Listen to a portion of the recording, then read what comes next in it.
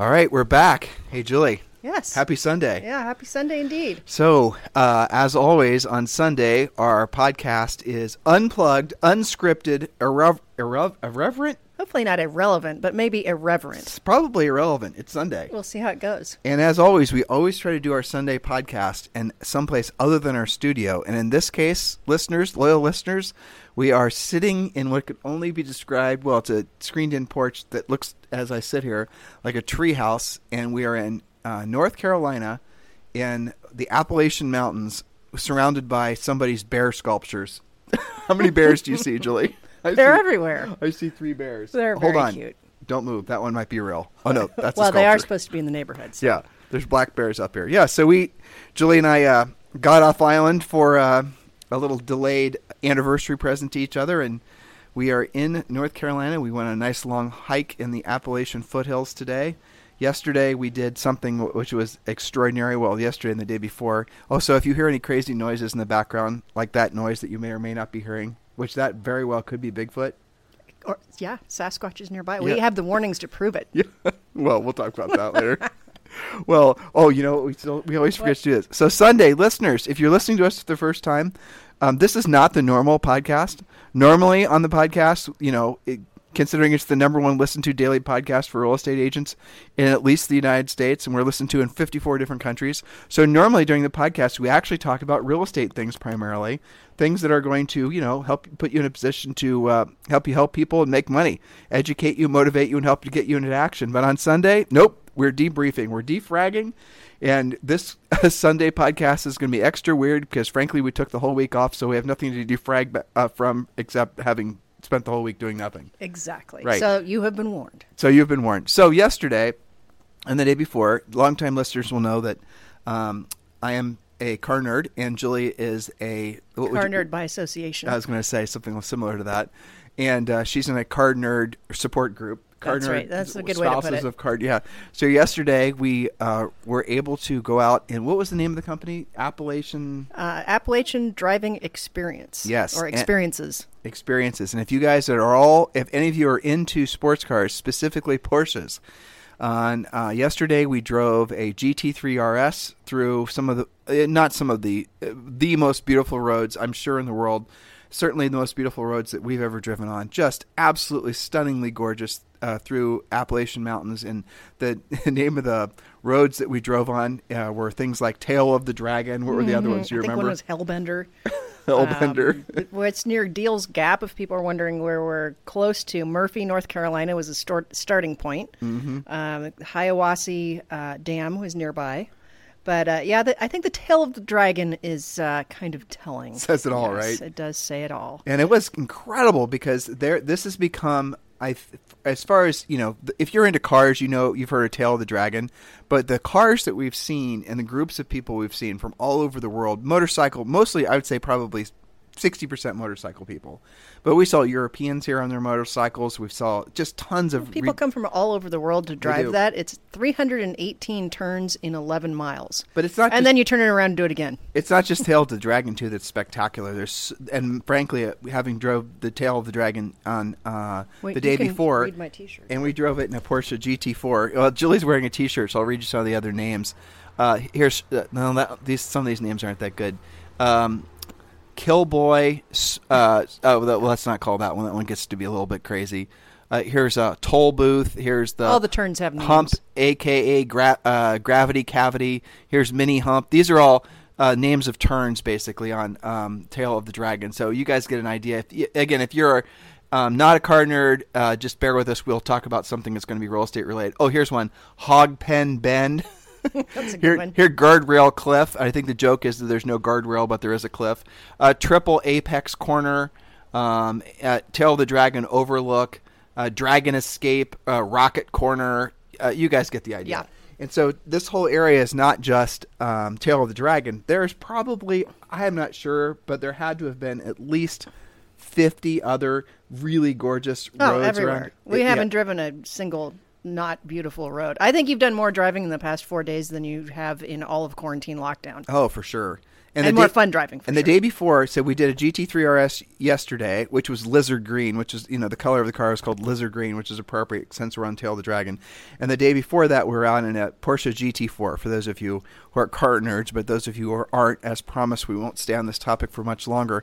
But here's a funny little history lesson. A lot of these roads are old moonshine roads, which is absolutely pricelessly hilarious. So these roads were carved out of the mountains to, in essence, evade law enforcement who were on the main roads.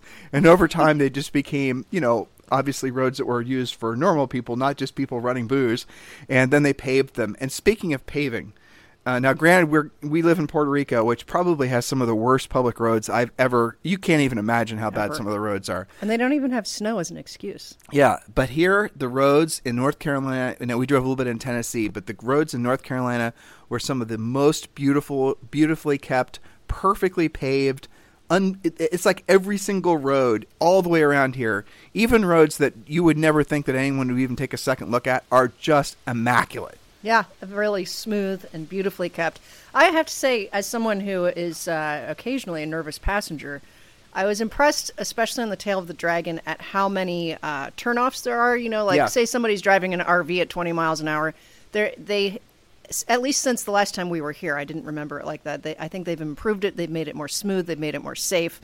They have good signage. I think people have pretty good manners overall. They do. Good well, lane. It's the South, too, it's so the people South, are polite. And people are here to have fun, and I think everybody sort of appreciates that about everyone else. So, and nice driving, by the way. Oh, thank you. And there were, everywhere you looked, there were little places, hotels and gift stores, but it's all geared towards people who like to drive or ride their motorcycles. And that's what made it such, for me, a bit of a mecca. So much so that we ended up buying, or in the process of buying, I guess it could be described as a cabin.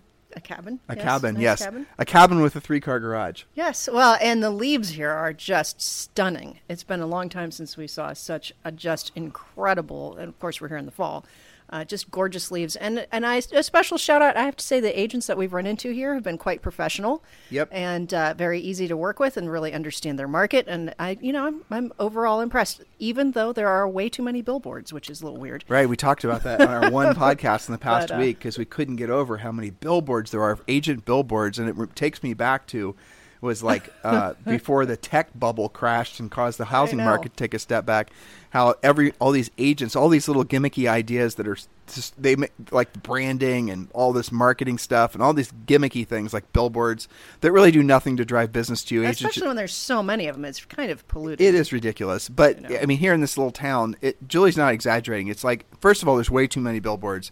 And every probably third billboard is a real estate agent billboard. It's just incredible. We were joking that the deal must have been that if you buy a billboard, you get a real estate license for free, so. Or maybe it's the opposite. I'm not really sure.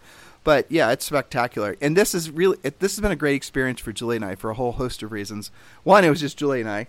Yep. Yeah, so this is the first time you and I have had a nice romantic getaway. Yes, and the like child forever. and the grandma and the French bulldogs are all alive and happy, and go us. Yeah, back in Puerto Rico. Yeah, go us. We finally did it. And we met up with some friends and some people that we know from EXP while we were here. It's really special nice. shout out to Colette McDonald for letting us borrow her convertible when we're not driving Porsches. So that's been fun. Yeah, exactly. So anyway, that's what we've been doing this past week. So I apologize if we haven't given you guys a daily podcast. And this is the first time in I think 4 years that we took more than one day off from podcasting. And I hope you guys all made it.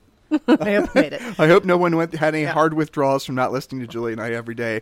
But in the meantime, we were definitely keeping up on the news and paying attention to what was going on in the real estate world and how it's relevant to all of you guys. And really, we gave us an opportunity as well to catch up on some of the texts and the emails from all of our podcast listeners and coaching clients and people just generally speaking, asking us questions. I was really glad to see the benefit of the podcast that you and I did, the series we did on essentially Zillow, getting into the real estate business and all that. I was, we're not afraid of getting ahead of our skis when it comes to opinions and predicting, things of that nature. But for the Zillow things and for the things that you and I were expecting to happen, and really when we started making predictions about this year, pretty much we were 99% correct, all the way down to the social unrest. If you listen to our podcast going back to March, we were predicting that when we heard about these shutdowns and lockdowns and all this, it was obvious that there was going to be some, natural bounce back or natural reaction to people being told that they have to essentially be prisoners in their own homes, and that all worked out to be true. And it spun into one thing, into another, And so I think if you're wanting to know how to think or what to predict what's going to happen next, the best way of guessing what's going to happen next is ask yourself how you're going to react. Ask yourself if your own behavior is going to change, and just start internally and be introspective, and don't worry so much about things you can't control. Because if you start with thinking about, so for example, the whole Zillow thing, Zillow getting into the real estate business, does that really affect you? I suppose if you're in a small and medium-sized real estate brokerage that doesn't have an iBuyer, that's not technology-based, that doesn't have some of the tools that, say, for example, Zillow does, then yeah, you're at a disadvantage, there's no doubt. Because what's going to happen is they're going to start taking more and more buyers and sellers out of the market earlier in the process, which means that you're going to have to be fighting for the crumbs. And unfortunately, that's true. Especially with the fact that they're really honing in on how to use the iBuyer as the pointy end of their stick to really go after the market, which that means that they're not going to be having to just chase the buyer leads anymore. And really, if you want control of the industry, and Julie and I have been saying this forever, obviously, just read our book, Harris Rules.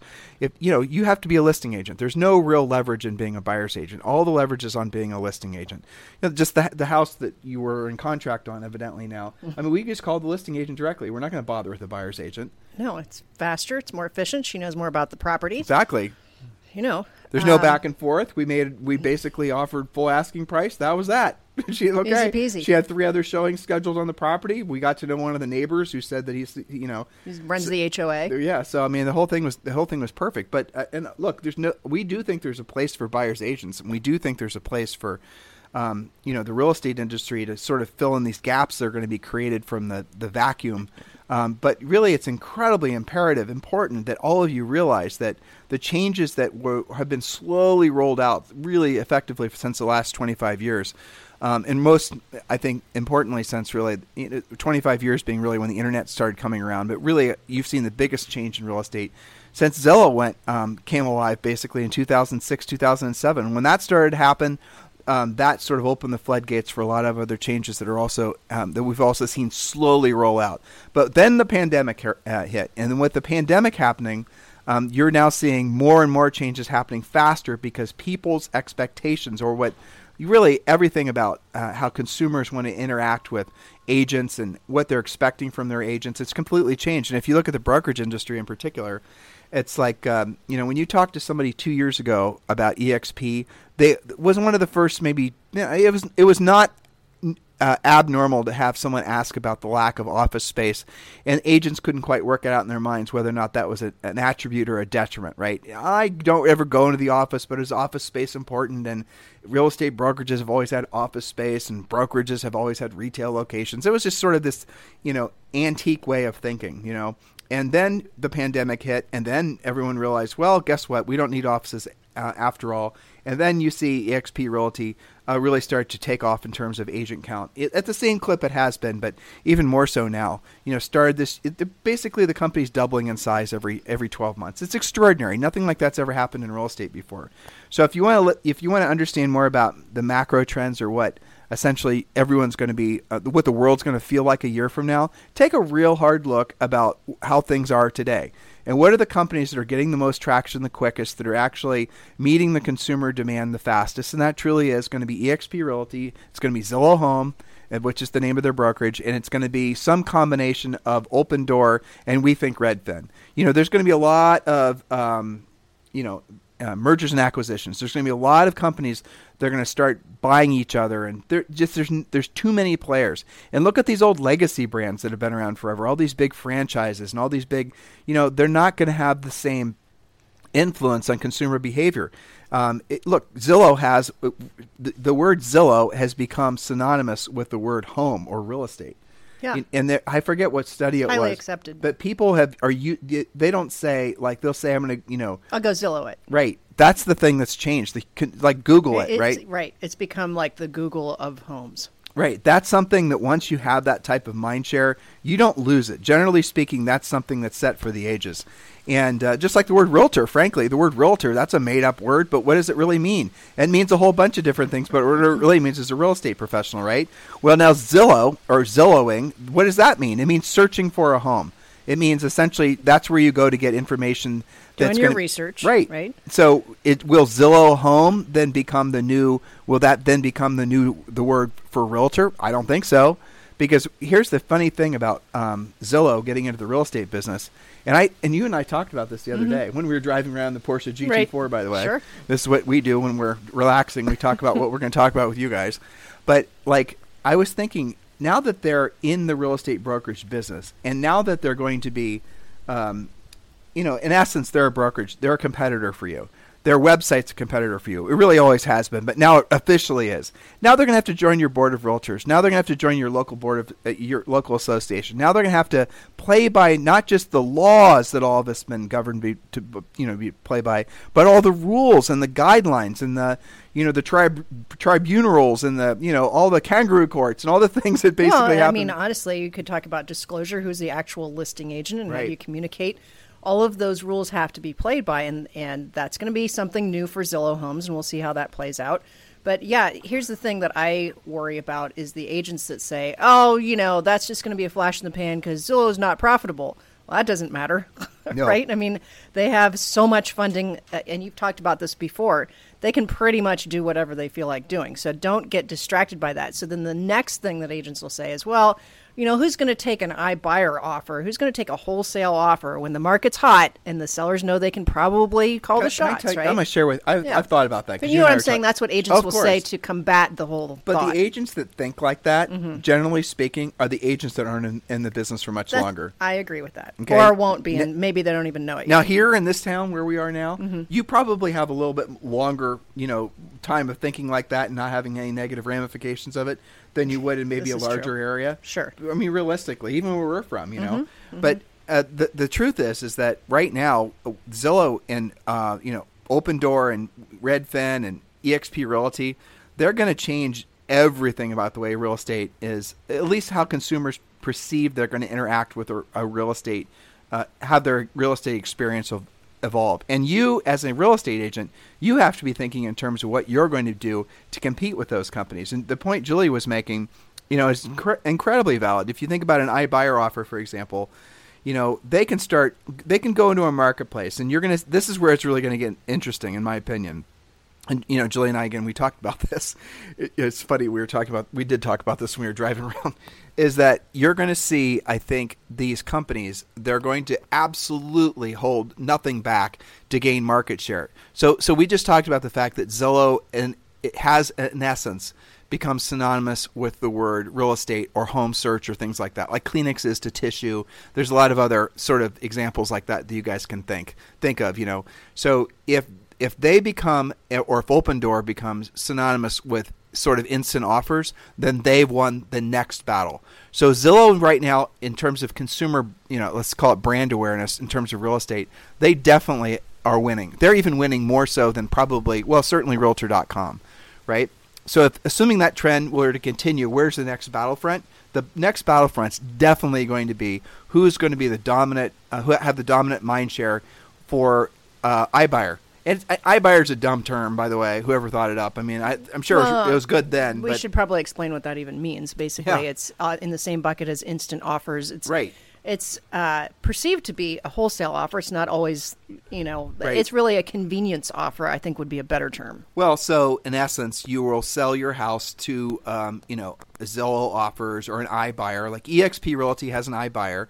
Open Door has an iBuyer. You go to this guy's website, you put in your address, you say, give me an offer on my house, and if you like the numbers, they will then basically, you can have some control over your closing date and all the rest of it, so you have flexibility.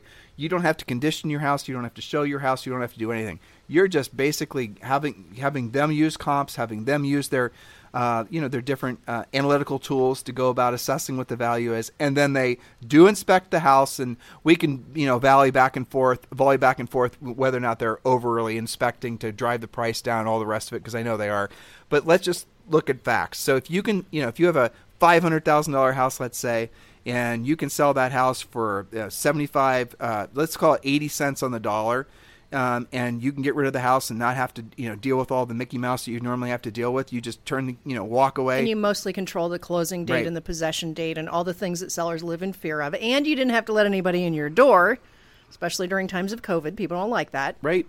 I mean, it's a convenience offer, I think. And how many people out of, Julie and I are guessing, but we think maybe out of 10 people, or one will want an offer where they're going to get, say, 80 cents on the dollar, because they could put that, especially in a hot seller's market, which most of the country still is, they can put that house for sale, and they can sell it for maybe, let's do the math here, listeners, okay? So if you put a house for sale for $500,000 and it sells for $500,000, and let's say traditional selling fees, let's say amount to, I don't know, I mean, every state's different. Some states you have these crazy conveyance fees and whatnot.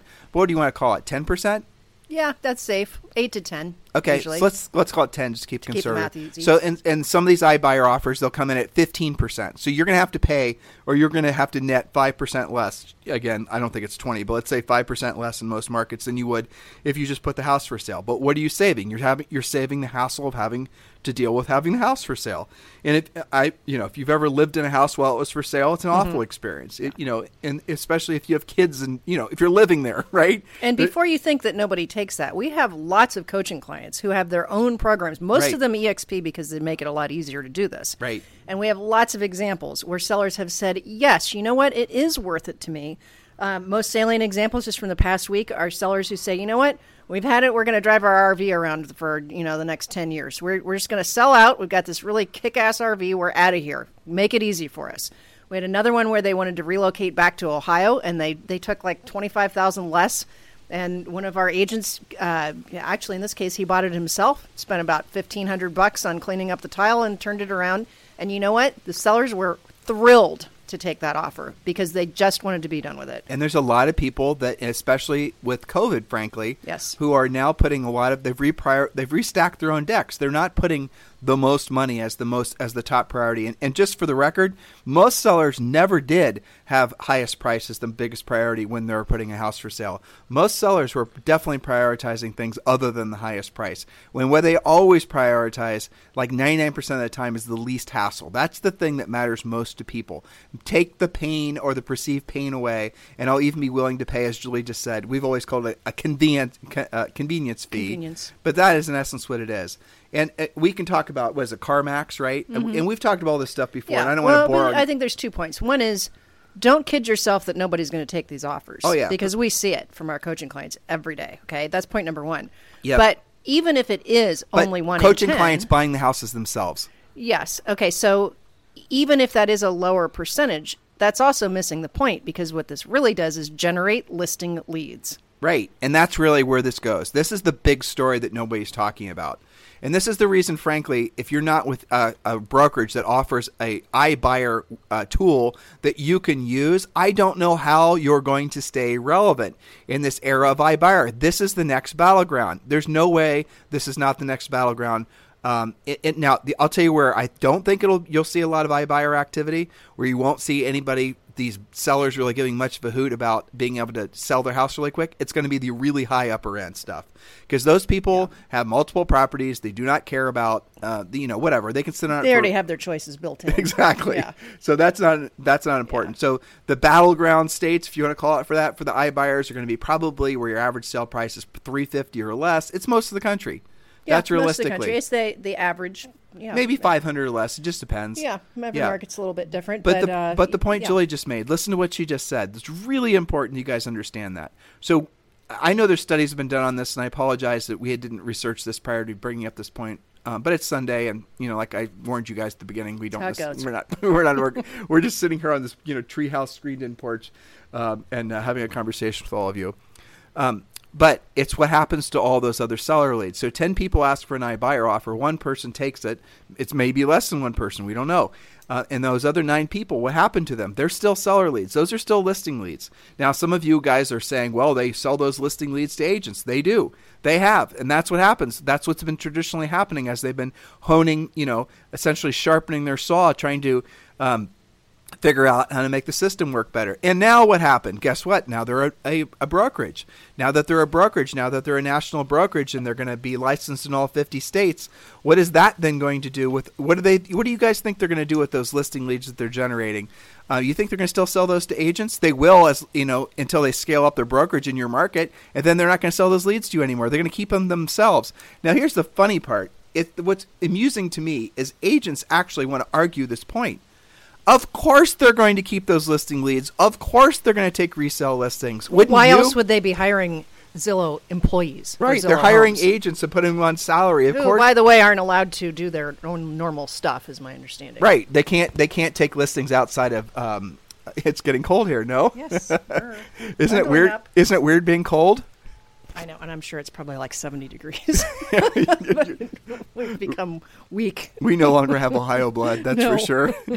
We have Caribbean blood. That's right. But it is weird, though, isn't it, being cold?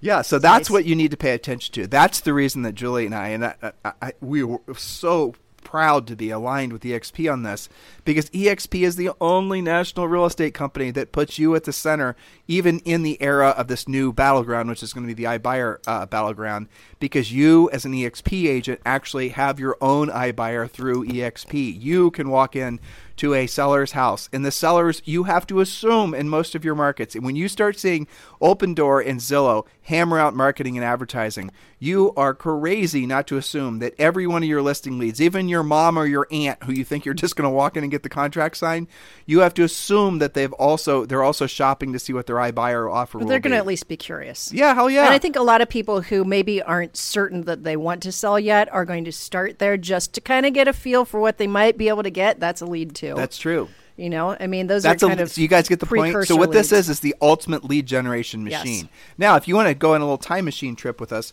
if you go all the way back to the 80s and the 90s, guaranteed home sale, right?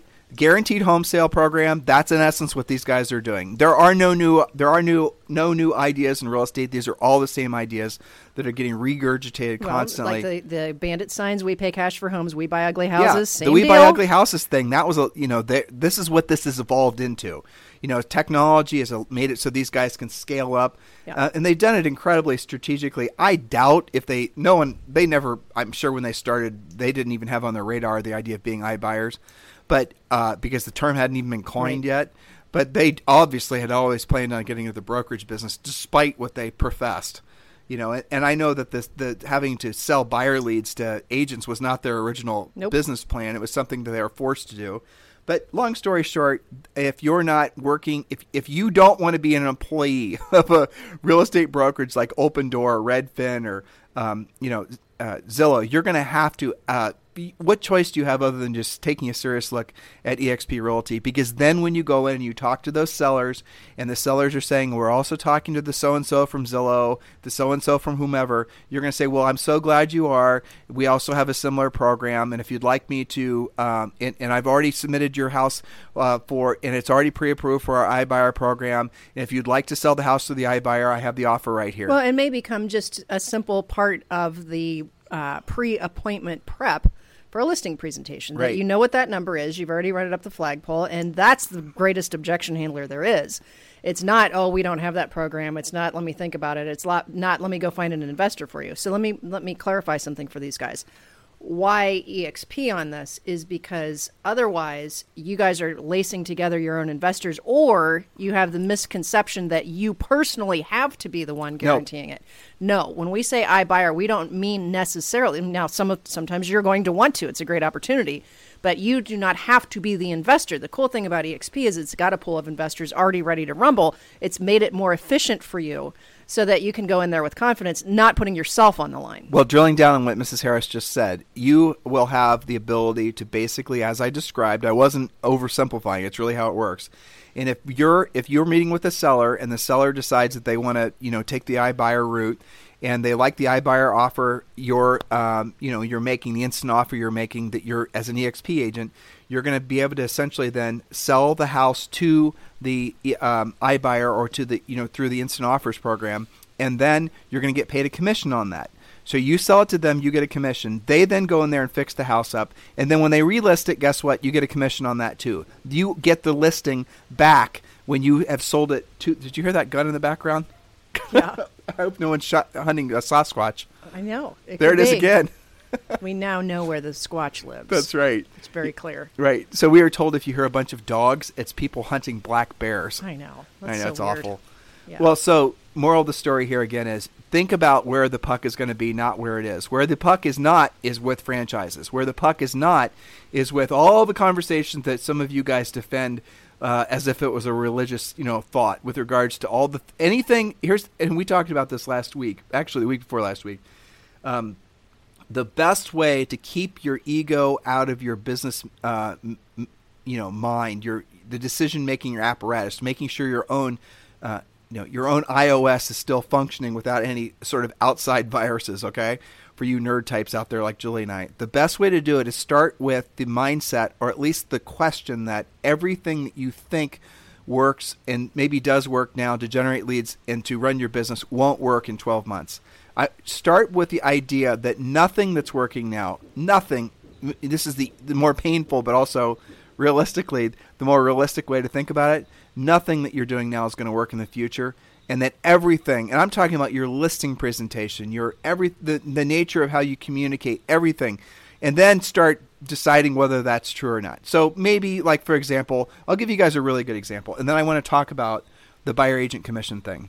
Okay. Buyer agency, yep. Okay? Because we also talked about that. Yes. All right, so I'll give you, for example, the world is moving to SMS, and emailing and social network advertising and doing all these other types of communication, and obviously we've been advocates of picking up the phone and learning real sales skills forever. And the reason is obviously, number one reason is because it's skills based. You don't have to pay for it. And it's more efficient, right? And the other reason is because these tech companies, what they'll do is they start out obviously by offering everything for free, and then they start charging you to use the service, and then what happens is they start limiting and throttling the effectiveness of what they're trying to sell to you, so you'll end up having to spend more to get the same result. And in some cases, they completely change the algorithm or the rules of engagement so that what you are doing no longer actually works. And there's so many examples of this, and I'm not going to go too far down this rabbit hole because some of you guys will have any idea what I'm talking about. But like Google changes the search algorithm. And for a long time, starting realistically in the mid-90s, all the way till probably 2003 or 2004, there was so much focus on SEO, search engine optimization, and all these black hat people and agents. And I know a lot of you weren't in the business then, but just bear with me here. There are agents that were spending gazillions of dollars trying to chase the coveted, high search result for their keywords. And, get your keywords and, do this, do the other thing. And you spend this money doing this and your meta tags and your this, that, the other thing. And all that stuff back then was state of the art. But then all it took was Zillow just to decide, you had this other thing, links. You got to get lots of links from, high page rank sites and all the rest of it. So agents were spending, brokerages were spending gazillions of dollars trying to basically learn what Zillow was doing behind the scenes. Google was doing behind the scenes, because they weren't even telling anybody when they were changing the search apparatus. And guys, many of you don't know this, but there used to be a whole bunch of different search tools, not just Google. There used to be, all kinds of silly things. Do you even remember Bing? Yeah. Bing and Yahoo was a big search portal. And so these companies would essentially, you'd put you'd try to game their system, and there'd be people that would study it and figure out what the little crack, you could game it for a while. You could. And then what would happen is enough people would have figured out how to game it, and then these search monsters would then decide to change the rules. And so there are these companies, not just in real estate, but entire industries of companies that went to bed and they were number 1 or number 5, and they were getting lots of search results for free just because they'd spent all this money and time on SEO, and they were all proud of themselves, and they were selling tons of their widgets. And they woke up the next day and there would be a new algorithm that was put in place, and they couldn't even be found anymore on the internet. Just like that, companies were going out of business. And this became a normal thing until people eventually said, you know what, this SEO stuff doesn't really work. Nope. It's crazy. Now when you start a website, there's certain basic things you can put in place. And once you set those basic things up, there's no gaming in it anymore. There's no black hattery going on anymore. It's just the way it is. And then you see all these other companies that, then you have people that were trying to push Facebook advertising and people that were pushing Instagram advertising and all this and all these agents and all these internet marketers. And internet marketers are the ones that are most effective at selling you guys stuff that's kind of smoke and mirrors. But you guys would run we're going to do this, we're going to spend all this money on that. And coaches and gurus, and you got to make a bunch of Instagram videos. And it works for like a very limited amount of time. It'll work for maybe years. Like when Facebook advertising started coming out, it was relatively cheap, and everyone thought it was the greatest thing since sliced bread. And inside 12 months, Facebook changed everything, and now it's just kind of a waste. It is a waste of money, and essentially, it's a waste of money. These are the types of things. This is what happens when you're just basically when you don't have a real business, frankly. When your whole skill set and your whole lead generation funnel is predicated on buying leads, you never have a business. You never, because you're always going to be holding. It's not in your control. It's not. It's insanity. Yeah. You're just basically a hack, truthfully. Yeah, and the worst thing I think is that when you call those companies that have promised you that you're going to get better placement or you're going to get better impressions or whatever, they could tell you anything because agents don't know what filter to use. They could say, well, it just hasn't been up long enough, or you haven't done this widget or that widget. And how would you know the difference? Right. You have absolutely zero control. And then sometimes they'll even upsell you. Well, it's because you haven't done this upgrade. And now you're spending more money and you're throwing good money after bad. And you think it's you. And it's not you. It's other than that you're not in control. So here's a technological trend that I'm 100% positive that we're right about this. And if you want to look to see where the puck is going to be with regards to communication, other than picking up the phone and other than face-to-face or Zoom to Zoom, it's going to be with SMS. And SMS marketing has been sort of the holy grail of communication in terms of marketing, but it's also been incredibly dangerous because if you do anything wrong when it comes to SMS marketing, you can get absolutely hammered because there's so many laws, especially in the United States. Really, United States compared to other countries is actually Canada's pretty bad. Yeah, Canada's really bad. So if you're SMS spamming, or if you don't, there's so many specific rules, but if you spam SMS, you can get hammered. $1,500 for every spam, SMS that you send. And it's really nasty. So when you guys get a spam SMS where you didn't give them permission to send you a text, that is like, FTC honey to a bear, basically. Yeah. Bad, it's bad. So that's the reason most companies and brands have avoided doing it. But now what you're seeing there's this I came across this company that I thought was very interesting, and I'm studying it, and I'm fascinated by it. If you guys just Google this, it's I don't remember. It's not a website, or it's invitation only. We applied and they gave us permission to use it. We're not affiliates. I'm not getting. This isn't a commercial. We're not getting paid for talking about it. I'm just giving you guys, hopefully expanding your thinking, helping you to start. Giving you fuel for your fire to realize that everything that you think, everything you've been doing might essentially be outdated, and you need to start thinking about what's next. Well, I'm giving you for example now. SMS marketing works because it's a personal message. SMS marketing is like what emailing was, I don't even know how many years ago, 30, before essentially spam became so prevalent. Now emailing, a lot of people don't even read emails anymore. And if you look at, for example, if you send 1,000 emails or whatever, and you look at the number of people that open it, let alone click it, the numbers are single digits at best. And it's almost become like what direct mail became when email came out. Yeah, exactly. Right. Junk mail, basically. Yeah. But when you get an SMS and that little, I've been watching Julie with her phone, and when we're in cell range and she can get SMSs, it's very Pavlovian. That little bell goes off and she's looking at it. I mean, we could be hiking on the Appalachian Trail and I hear that little ping go off and she's checking it. I have a nanny to monitor and we're trying to buy a house, so. Yeah, I get it. I know there's good rationalizations, but everyone's basically like that. I'm like that too. Sure. I mean, I'm not immune to it.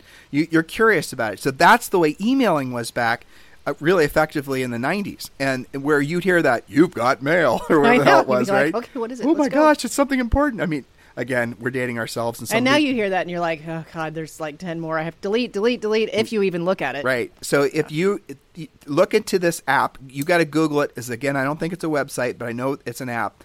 It's called, just Google the terms community SMS or community text, and then you'll find it. And this is it's very fascinating technology, because what it is that you are getting explicit legal permission to send people texts. Now, the key is you don't want to start spamming people. We've been legally text marketing probably for 2 years, and it definitely really works. But there's specific rules you have to follow and the whole thing. So if you're trying to wonder where the puck is going to be in terms of mass communication, it's definitely going to be with SMS marketing. Now, where is it going to be as far as other types of communication? It's going to go more so back to actually picking up the phone. And this is going to happen even more than it ever has before because you're pushing the table, because people have gotten so used to being passive with their forms of communication that many salespeople have. It's not even a reluctance, it's an inability to have a cold conversation with somebody, even if it's the lead follow-up. And people have become so dependent on essentially automatic systems that they've never had to develop the muscles to know actually how to be an effective salesperson. I think that's a huge disadvantage. Yeah, it is a huge disadvantage. Well, I'll say, you mentioned this earlier, these agents here in Murphy, some of them are just fantastic because they're picking up the phone. Mm-hmm. And most of the agents that are here, it's obvious to me the reason why they have never been overly dependent on technology, because it doesn't work here. Because you have really crappy cell coverage here. Yeah, and most of our communication has been through text. Yeah, when it works. And I tell you, I bet you there's probably 3 or 4 houses that we never saw because we either couldn't find their phone number to text them, it didn't go to the right place, or they didn't call back. Right, exactly, because who knows why. But that's just normal real estate right there. Oh, that's true. So the other thing that Julie and I were talking about is, again, this is our Sunday show, so it's not the normal Sunday show. There is a lot of stink that's going on. Well, there's 2 other topics. I'm going to talk about the first one because I had, 20 people ask us to talk about this. Gary Keller, Keller Williams, KWX, him stepping down and moving over to be the chairman for KWX, getting rid of the CEO role at KW, putting in, what's his name? I forget his name. Josh Team, I think. I don't remember. Anyway, it's the president of KW, and what relevance is that?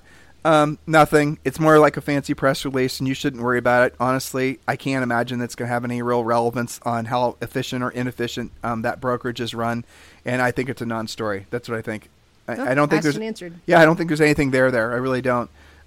Gary's going to continue to be an innovator. He's going to continue to be somebody that's going to not be complacent, other than the fact that EXP is obviously, I think, has a more compelling value proposition to agents.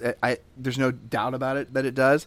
As far as a real leader in the industry, obviously Gary Keller is going to continue to be a leader in the industry. And if you guys think just because he's changing titles that he's not going to be constantly monitoring what's going on in his old role as the CEO, I mean, you're crazy. Of course he is. Of course he is. People like him don't just hang up their spurs ever. They're always monitoring. And so, he's proven over time to be a fantastic leader. And speaking of fantastic leaders, there was an article that came out on Motley Fool, which, despite the crazy name, is an incredibly well-respected financial news website. And I guess maybe we have some bias because they did name our podcast one of the top 3 residential podcasts that everyone should be listening to. And the only podcast that beat us was the National Association of Realtors podcast. Which we're okay with. Right? But yes, we might have a little bias. Yeah, but right. It's okay. We've been following them for years before. We have, right. When the brothers started that site way back when. Mm-hmm. But yeah, and they came out with this podcast and this long article about EXP, and they were talking about the reason that EXP, well, a lot of the things, frankly, we just talked to you about, guys, they were already, they were agreeing with, almost like they'd been listening to our podcast for the last 2 weeks, right? Because we've been talking about this. But they're definitely in agreement and alignment. Very enthusiastic. That EXP is going to be the most dominant brand in the traditional real estate, or not even traditional, but on the online real estate technology front. Because EXP is becoming a technology company. Obviously, Zillow is a technology company. Redfin is arguably a technology company. Open Door is a technology company. And they were predicting, and again, this was just the other day, the things that you and I were telling these show listeners, 2 weeks ago, that there's going to be a lot of sort of sword crossing into the 2021 amongst these big giants. And really, guys, again, I'm just going to really emphasize this. If you're not with EXP and you don't want to be somebody's employee, then you need to seriously think about changing companies. And yes, Julie and I are with EXP. Of course, this is something that we don't like to talk about that frequently, not because we don't want to talk about EXP because we're incredibly proud of it, but because you guys hear us talk about EXP probably a lot, and many of you have already joined EXP and you're part of our group. So we don't want to bore you. But if you are interested in joining Julie and I's EXP group, it's really simple. All you've got to do is text me directly. Text marketing. But this actually goes directly to my cell phone. Yes. At 512-758-0206, 512-758-0206. And we will have a conversation. You and I will have a conversation about joining Julie and I's EXP group. And it's something that we're incredibly enthusiastic about. And it's probably one of the top, 5 business decisions that we've made in our professional careers. I'd agree with aligning that company. Absolutely. Yeah. Glenn Sanford has turned out, it's just turned out to be, I didn't really have any connection with him prior to our involvement with EXP. But the guy, everyone always said he was a genius. But when you see the moves he's making, and frankly, the moves he's made in the past really 2 years, 3 years, and you see how they're playing out, just so the timing is so perfect.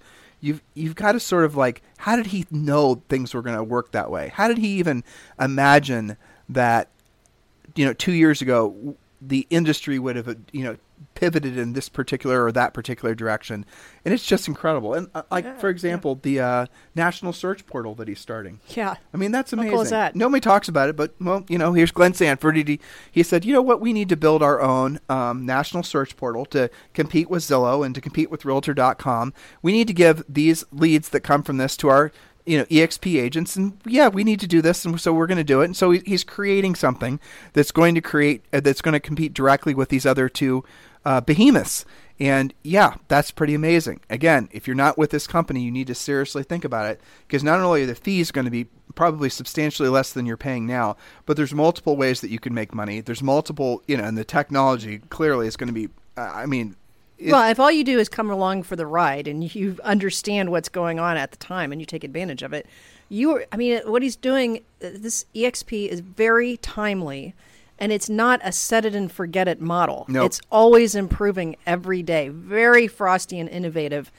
Definitely keeping an eye on what's going on in the market and making sure that, people always say, it's agent centric. I'll tell you what, it is agent centric. They're doing things that make agents very competitive and make it so that you don't have to say, we don't offer that. I'm sorry. I'm not allowed to do that. You don't have to worry about becoming an 8-track player if you're with the EXP. You have to maybe worry about keeping up, right? Right. And implementing and understanding, and that's okay. But you don't have to worry about becoming obsolete. You don't have to worry about, an also-ran. You don't have to worry about one of these big tech companies eating your lunch, because you're going to eat their lunch because you're offering what they're offering, but probably the next generation of it because of what, Glenn's put in place. It's amazing. Well, he wants to do it better. And he is. Yeah. And the whole agent-centric thing,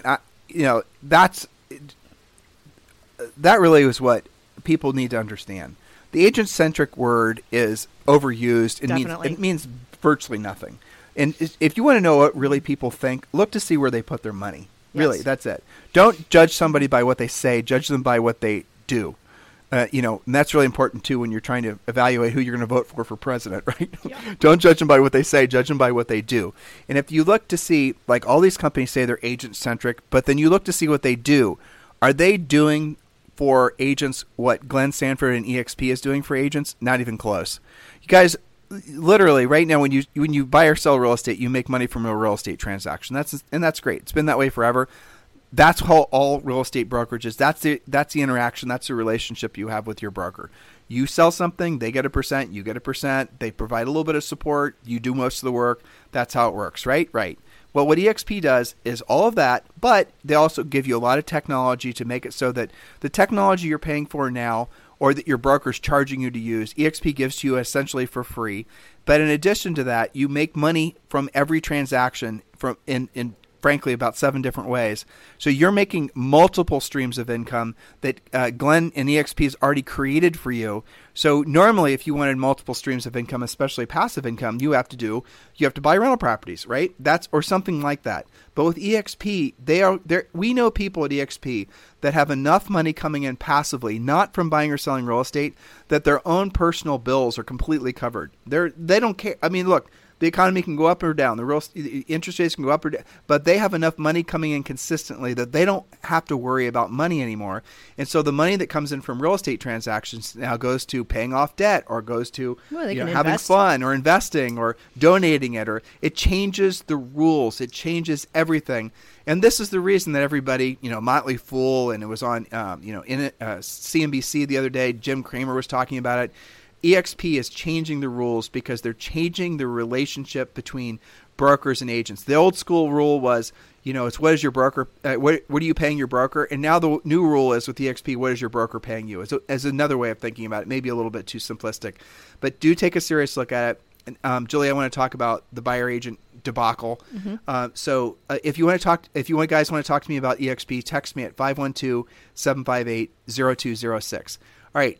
Another big hoop-de-doo story was this big ruling that happened. In the essence of it, and you guys can read about this on Inman, but the essence of the story was that there was, I think, 2 or 3 class action lawsuits that were attempted to get, I think the term is certified, and to sue the major real estate brands and, the big ones, RE/MAX, Coldwell Banker, all those. And the premise of this suit was that sellers have been forced to pay the buyer agent commission and not been given the option of not paying it. And it's a violation of the Sherman Antitrust Act or something. Right. Again, I'm not really, I don't have any of this written down, but I think that's what it was. And so the big brokerages, they fought this back, and they then had some judge, the whole thing. And the judge said there is enough merit to the potential litigation that I'm not going to throw out this, and I'm going to let it move forward. And it does appear that there's going to be a wide-scale lawsuit of some variety that's going to happen between, obviously these class action attorneys and the big real estate brands. And the underlying assumption is that the buyer agent commission from a seller's side of the equation should never have been something that sellers were forced to actually have to pay. That's the premise of it. And, you think we thought about that, and again, longtime listeners, you'll know we've been warning you that something similar to this was going to happen. There are so many reasons to believe that buyer agent commission were no longer going to be an entitlement to the transaction. By entitlement, I mean you just walk into a listed property, you're a member of the MLS, the seller listing agent's a member of the MLS, the commission that's going to be paid to the co-op, the buyer agent, is stated in the MLS. That is a literal agreement between your brokerage and their brokerage that if you bring the buyer, they write the contract, they're paying that commission amount. That was it. You didn't have to worry about what the commission was going to be. So in essence, and who was paying the buyer agent commission? Obviously the seller was. So the seller was paying the commission on behalf of the listing agent and on behalf of the buyer's agent. It's worked for 100 years, forever. Maybe forever. Since the beginning of contracts. Really, it's worked forever. I don't originally know who thought about it, but it was the greatest idea ever. Especially for buyer's agents. There we go. Proof that we're outside. Yeah. It's the weather coming in. It's the weather coming in. Yeah, it's going to rain. So now what's happened is, in our opinion, that was the low-hanging fruit for tech companies and other would-be, real estate disintermediator types. That was the low-hanging fruit for them to target to create margin for transactions. In other words, if someone, like Redfin comes to market and they say, we are, they're essentially a glorified commission discounter, right? 1.5%. That's the essence of their value proposition. We're a discounter, not a new idea. Discounter's been around forever. But why hasn't anyone ever, like if you show a Redfin house, we don't sell real estate, but I assume that they're co-oping the 2.5 or 3% that's traditional in most markets, right? I assume they are. So. Mm-hmm. Right. So you don't have to, as a buyer agent, you don't have to go in there and you don't have to try to haggle for your commission. You're not haggling for the terms and the condition on behalf of the buyer and your commission now, are you? No. And when you're showing Redfin listing, the buyer's agent commission is a automatic assumed expense on behalf of the seller. Now what the idea is going forward is that's no longer going to be true. If the idea of this litigation that's playing out, nobody knows how it's going to actually work out, but Julie and I have theorized about this, again, on these long mountain drives we've been going on, how this will actually work. And are you with me, listeners? Do you understand what I'm saying here? So we've been warning you against basically buying leads. We've been warning you against not being a listing agent because we were fearful that you would be stuck in the event that some tech company would come into the market and disrupt it. And by the way, that still could potentially happen. I mean, Zillow Home, though I doubt if they would, they could then start saying, well, you know what? The way we're going to squeeze more margin out of these listings is we're not going to automatically pay a buyer agent commission. So if you want a buyer agent commission, Mr. Buyer, if you want us to pay your buyer agent, that's going to have to go on top of the transaction. Otherwise, we're not going to pay it, which then would obviously force more buyers to go directly to the listing agent, and that would then, but the reason I don't think that's going to happen is because they're members of the MLS and they're going to have to now play by our rules, and so that's going to prevent them from being that aggressive. But what's going to happen if this lawsuit goes forward and it actually is proven to be illegal for the seller to be forced to pay the buyer agent commission. So here's the fallacy in the lawsuit, in our opinion. The seller's never been forced to pay the buyer agent side of the commission, ever. No. I mean, even when you and I sold real estate and we used NCRs. Right. Right. They don't know what that is. Right. I remember there was a paragraph that specifically said what the buyer agent commission was, and you had to write it in there. It still is. It still is. I'm sure. just DocuSigned one. Exactly. Okay, yeah, you just DocuSigned one. And fully disclosed. It's fully disclosed. Yeah. And so how they can make the assumption that the seller was coerced into paying it is asinine. I mean, I think it's become culturally accepted and baked in. I think all that's true. But to say that it was never disclosed or that they were coerced, I think is taking it way too far. I do too. I just don't think that's true. Yeah. And you know, buyers also know that they can negotiate some of this stuff. Otherwise, they would not go directly to the listing agent. And there are also other precedents. This is not a universally baked in thing. What if you go and you buy new construction? You know, that they have varying scale. What if you buy it for sale by owner? It's already priced in, right? Yeah. And so think about this, guys, in that the property that Julie and I are evidently in contract on now, when that, if we don't pay cash for it and it appraises, and, you know, we have to go through that process, they're using appraisals that were also had the commission structure from previous transactions figured into the price, right? You following me here, listeners? So to somehow unravel generations of appraisals because they had this extra 3% packed into it, it really honestly doesn't make any sense. So like, let's just say, for example, in this fantasy world that'll never happen, that all of a sudden buyer agent commissions are illegal. You can't, as a listing agent, even ask the seller to pay a buyer agent commission. It's no longer an option. Buyer's agents now have to come in there and negotiate for their own commissions. All right, so does that mean that the listing prices are then going to be adjusted down by what would have been the buyer agent commission? Hell no. No way. It's not going to happen. Nope. So if you play all these different scenarios out, ultimately the reason why the technology companies and anybody else that goes after our industry has never been able to disintermediate agents, and this is what you have to understand, is because consumers want agents, right? Consumers want real estate people. Consumers want you in the transaction because unlike, say, for example, buying an iPhone or a commodity where everything is the same, every house is different. Every location is different. All the nuanced differences makes a difference to whether or not the house is going to sell. Conditions are different. Personalities are different. Do you think that buyers and sellers want to talk to each other about replacing a furnace? Well, exactly. I think not. No, they don't. And I don't care how nice your Matterport tours are, and those Matterport tours are badass. Those definitely That kick is ass. crazy, right? Yeah. That has to be alien technology. That is super awesome. It's so cool. But even with all the best Matterport tours in the world, is it going to replace the local agent who knows that when the wind is blowing from the southwest, you know, Bob's Hog Farm from 5 miles away wasps up on your property because your house is sitting in a valley or a gorge, and for the hottest summer days, you have this constant hog smell. I mean, you guys get what I'm saying here? I'm trying to make you laugh. You need to have the local knowledge. You do. I remember when you and I were looking at big parcels in Texas, right? And we would look at, this is beautiful pasture land and it's rolling and we could have, chickens here or whatever.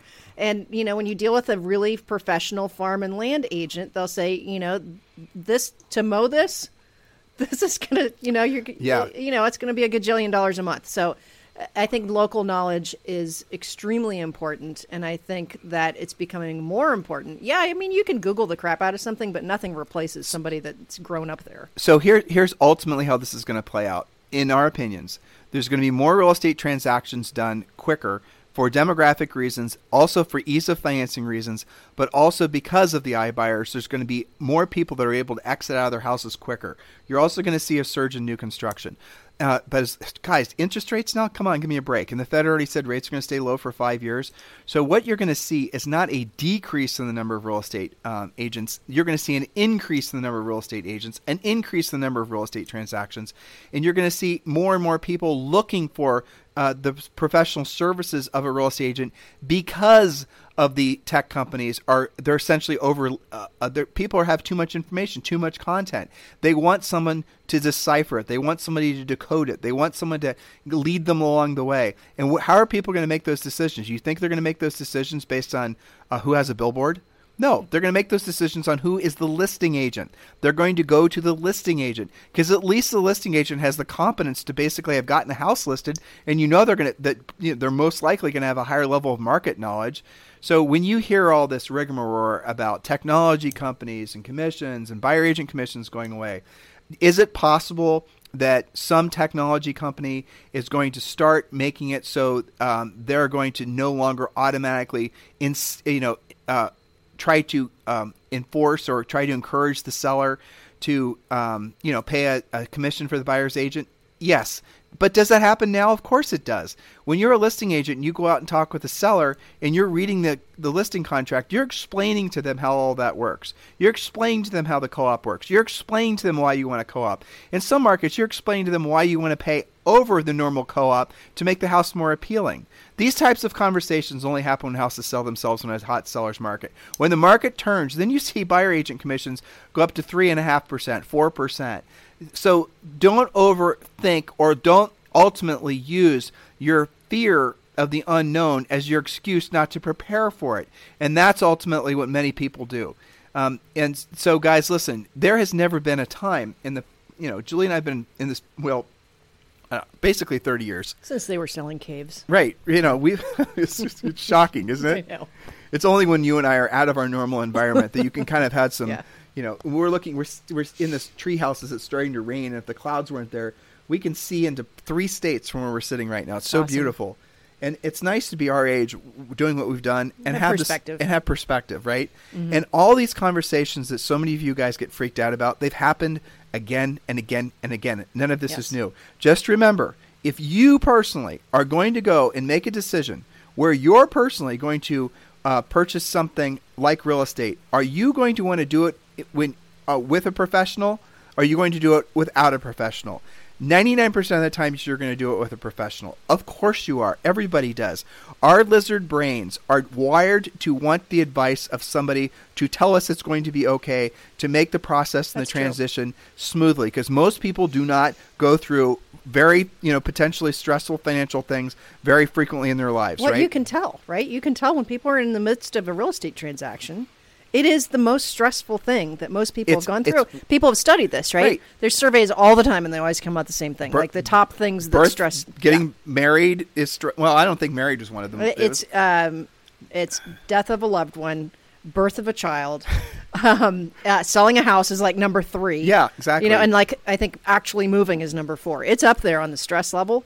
And, you can tell that some of you guys listening, because you're in the midst of some stressful deals. Yep. People need you. And I'll tell you one thing that I learned. This goes to our perspective. And many times this happened where we would have just, fairly recently closed what was by all measures stressful on every side, negotiating back and forth, tough inspections. What are you talking about? I'm talking about perspective, that those clients where you're in the midst of these difficult deals, months later, years later, these are your most loyal clients because you solved their problem. Right. They needed you. Now, they might not have looked like that in the midst of it, but they come back, they repeat, they refer. People do appreciate professionalism. Absolutely. And I tell you what, they're also quick to criticize when you're not professional. And so there was on that, did you listen on that Motley Fool podcast? Yeah, most of it. The guy actually was not, he was sort of a real estate person, but you could tell he just sort of recently was studying all this. Kind of a real estate tourist, maybe. Yeah, exactly. He was just talking about the difference, Zillow and EXP and Open Door and, and it was kind of, he didn't have all the facts and figures right, but he did some interesting research, which I actually thought was hilarious. Mm-hmm. So he said he went and he called individual, these individual companies. So he called an EXP agent, and he called a Redfin agent. He didn't call a Zillow agent because there weren't any for him to call. But he specifically said he called the Redfin agent, and no one ever called him back. Yeah. It's because the incentive structure is always going to favor somebody. If you want to know how people are going to behave, ultimately, look at the incentives. And I'm getting back to the fact that real estate agents are always going to be relevant. And frankly, real estate agents the best real estate agents are always going to want to have control of their own destiny. And it's going to be commission based. They're not going to work for somebody. No. Yeah. I mean, it's a fascinating time in real estate. For most people who are in real estate, at least the ones that are in for, say, 18 months or more and kind of have it figured out for the most part, It's not even in their blood to go work for somebody else. No. They want the independence. They want that control. And so a lot of what we talk about on our podcast is making sure that you guys stay in control. That's right. So look, guys, please, I know it's very stressful right now. It's not easy to, frankly, keep your wits about you emotionally. I'll tell you something. We don't watch the news at all. Julie and I do not have it on in our home in Puerto Rico. I don't even know how to turn on the TV. Exactly. The only thing we watch on TV are movies and F1 racing. That's it. Right? What else do we watch? And my mom, a good documentary occasionally. My mom, who it. lives with us, and our little girl, they never watch TV. Only DVDs, which I like because I know what they're watching. Yeah, a bunch of Harry Potter stuff is what's always watching. Beginning to end, yes, exactly. all 8 of them. Which she's only 7, so maybe we should stop at Harry Potter 3. But I'm just saying. But yeah, so here in this cabin we're renting, it's funny because we were channel surfing, looking for a movie or something to do the other night, and we came across Fox News, MSNBC, CNBC, and CNN, and we started watching. We started channel surfing amongst all of them. Wasn't this the night of the VP? What a bunch of crap!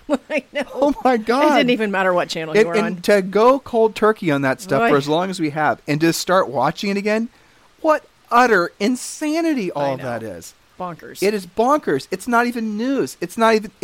What is it? I don't even know what it is. I don't know. It's bad TV. It's bad TV. That's what it is. It's terrible TV. So look, we're not politicizing. We're not saying this or the other thing or who this and who vote that.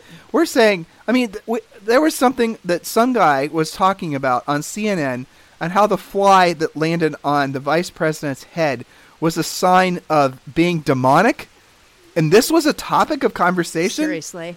I don't get it. I just don't understand how. Unbelievable. I'm going to go back to being cold turkey on media, that's for sure. Yeah, but you bring up a good point, which is probably, I don't know, but probably a fair amount of average Americans watch that crap fairly regularly. And that goes to people's stress levels and their need to be taken care of. Yep. And, I have to say, maybe it's because we're in the South and because we're in a small town. I get that sense. People are so polite. Yes. And so nice, and they are generally not that wound up. I mean, you were driving on some of the most incredible roads ever, and people were just so polite and kind. Yep. And I think that when this whole COVID thing dries up, in whatever form that's going to happen, we're all going to realize that we had like some kind of PTSD, like COVID stress disorder. Yep, I think so too. That we kind of suppressed and kind of lived with, kind of got used to, but it was this underlying stress. And I think that's probably worse than people think. And we're going to all have this lifting of this big dark cloud when it goes away. Where we live in Puerto Rico, there are lots of mask holes there. Yes. Right? That's right. People that will give you the stink eye if you're not wearing a mask, so you just don't even think when we leave our community. You understand. I mean, it's, but here, in Murphy, there's follow the rules in restaurants and things like that. But there are very few cases of COVID. And I think there was like 2 people that passed away here. And this in this county anyway. Yeah, this is a small county, so just keep that in mind. But people don't wear masks here, except, like Julie said, in restaurants and whatnot, until you sit down. In the grocery store. In the grocery store. But people are still social distancing. They're still like nobody, you don't see handshaking and being respectful. But there's not this undercurrent of what like masking has become.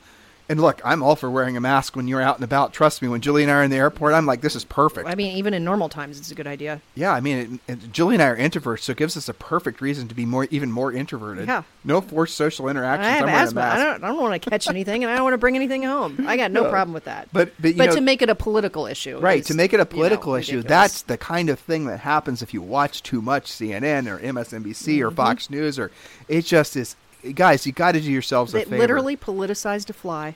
Yeah, they politicized the fly. That's how bad it is. Yeah. And it's crazy. Yeah. But do yourselves a favor, and I realize that we're less than 30 days away from the presidential election, and it's probably going to get worse before it gets better. And how can you be effectively running your own life and real estate business if you're allowing yourself a steady diet of that insidious garbage? So I strongly encourage all of you to follow. I don't remember what Media Harris free. rule it is. It's in there. Yeah, it's in the book, Harris Rules. But guys, seriously, go and we did see our book, Harris Rules, in one of the bookstores, didn't we? At one of the bookstores here. I think it's yes, pretty awesome. yes. And I don't remember what number rule it was because I don't have it in front of me. But it's a media. We usually talk about at least a media-free morning, but having a media-free life is pretty good too. It is really, and that's one of the reasons, by the way, that podcasting has gone through the roof. Oh yes, absolutely, because you can control what's going in your brain. And you can sample things. I like trying different things out. Me too. And you and I we'll talk about whatever the heck we want to talk about. And I wonder when I was channel surfing, just getting back to the insanity of it all, and we were watching all these people perform. It doesn't matter what side of the aisle it was, but to me, watching it and not having watched that stuff for a long time, it was clear to me that those people were just playing a role. Yes, they were acting basically. Yeah, they were like, it was like a bad skit. One after the other after the other. I know. I don't like that it's become that acceptable. But the reason is because they have co-opted or they have stolen or hijacked, and this is both sides of the aisle. I'm not being political here.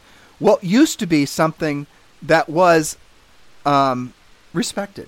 Sure. You would watch Walter Cronkite in the evening. The difference is, and I think this largely turned after 9/11 happened. Yeah. But the difference was, and we grew up on, CBS Nightly News with Walter Cronkite. They were reporting what happened. That's it. Reporting, not opinionating on, not giving their spin on. They were just saying, this is what happened today. If you were wanting to have that experience where you were just wanting to have the news doesn't have a political bent to it, or it's not about the opinion of the claim a reporter, I don't even know where you would go. No, because you used to also be able to just scan headlines and kind of pick out what happened. But even the headlines are salacious now. Yep, they are. They have a spin, and if you go, we talk about this a lot during the week, that something will come out and it'll seem like what, and then you scan down and the truth of what actually happened is paragraph 18. Right, and that's the reason and not really related to the headline. When you guys are reading articles anymore, notice how the title is oftentimes similar but not the same of the content. But look how much all media outlets, and we do this too on timandjulieharris.com. You do this for the sake of organizing information, but also it's because it's one of these search engine things that you're supposed to be doing that tells the search engines what your articles are about. But that's not really the real reason that media outlets are doing it. They're doing it because they know most people, what Julie just said, will not read. So they read the headline, and then they read these bullet points that are the top of every article, knowing that you're not going to read the content. And if you do read the content, what you're going to find is it's usually a 4 or 5 paragraph article, and you're going to see that the bullet points correspond with each of the paragraphs, but then usually the last paragraph is something that's going to basically invalidate or put in question the things they had previously said. And it's because what they're doing is bloviating, or they're essentially spinning something in a particular direction just for the sake of being political or making a particular point. I honestly feel sorry for people that wanted to be honest reporters, and in order for them to get jobs, they then had to basically become professional bloviators. I feel sorry for them. Yeah, it shouldn't be called journalism anymore. No, it should be called something else. And anyway, so this is the reason I think our podcast. I mean, this podcast will be to be factual, and right. We offer opinions, but we're not. We stay clear of the things that are incendiary. Right. And we always focus on the same 3 things. We want to educate these guys, motivate them, and hopefully get them into action. That's it. So listen, it's starting to rain here. It is. Yes. Air smells nice. So happy anniversary. Well, belated by a month. Yeah, that's okay. Because that's the reason we're here. So happy belated 29th anniversary. And guys, listen, you are in the right place at the right time. The real estate industry has been sort of the slow moving iceberg of a thing. And now finally, because of COVID and the wide scale adaptation of all these things technologically, it's really going to change fast.